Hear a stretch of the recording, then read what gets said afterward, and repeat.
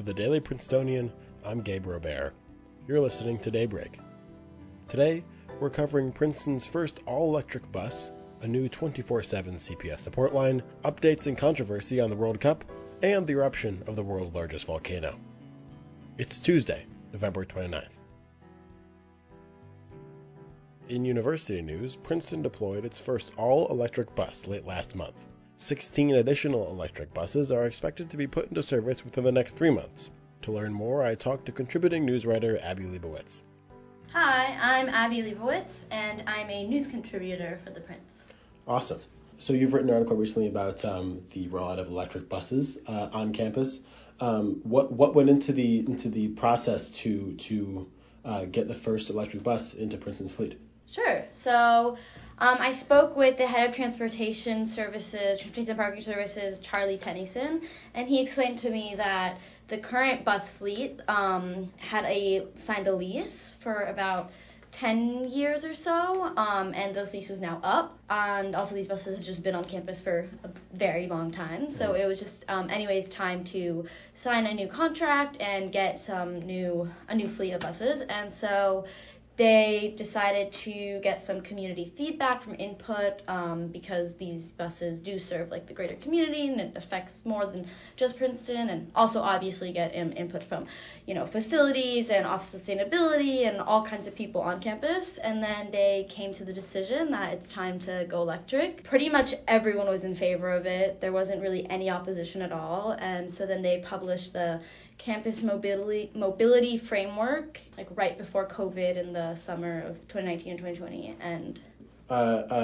you said it was pretty unanimous. What are the advantages that the electric buses present over the buses that we've had?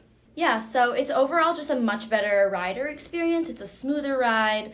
There's signs that now announce each stop, whereas in the past not only was there no signs that announced it audibly, but there was just no signs, period. There was also no stop requests on the past buses, and now there's stop requests on there. There's going to be USB chargers throughout the whole bus. Also, the accessibility inclusion is much, much more advanced on this bus. There's going to be certain features that allow folks on wheelchairs to basically situate themselves without needing the bus driver to do it. And yeah, it's just less pollution in the air because it's not fuel around, so much less pollution in the air, so it's also better for pedestrians and bike riders.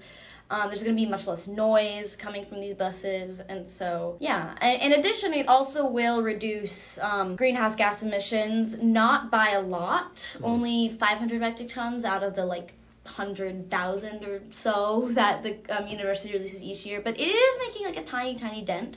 So there's benefits all around. Like you're saying, it's a start. What does the rest of the rollout look like going forward? Yeah, so this next month there should be at least 2 buses rolling out, and then all the rest of the 17 buses that are part of this fleet, they're hoping to get out by the end of the year. But the timeline isn't super clear, but hopefully by the end of the year they'll all be out. Sounds great. Thanks for coming on the show. Thank you. Also in university news, a new 24/7 support line named the CARES line from Princeton's Counseling and Psychological Services, also known as CPS, went live last week on Monday, November 21st. The new initiative follows a push from undergraduate student government and community members, including a mental health referendum from earlier this spring and the publication of a key mental health report in September. CPS Director Calvin R. Chin told the Prince that the new support line is, quote, one of many recommendations that came out of the mental health work group that met this summer to improve mental health and well-being on campus. U counselor and USG Mental Health Task Force co-chair Stephen Daniels, 24, who sponsored the spring 2022 referendum and helped write the mental health report, told the Prince that the accelerated implementation of the support line shows the effectiveness of, quote, student activism around implementation of the report. Students can speak with a counselor on any day of the year through the support line at 609-258-3141. You can read more about the CARES line in Andy Rippertis' piece linked in the description. Tomorrow, at the World Cup in Qatar, the U.S. men's national soccer team will take on Iran in their last game of the group stage. With a win, the Americans are guaranteed a ticket to the round of 16. The Iranians are in a bit better shape. They can advance with a win or a tie, provided England also wins or draws against Wales. The game takes place against the backdrop of conflict in Iran. At recent games, Iran's players have refused to sing the national anthem, but the government has threatened arrests if the players do not respect the anthem. In national news and international notice, the world's largest active volcano erupted this past Sunday.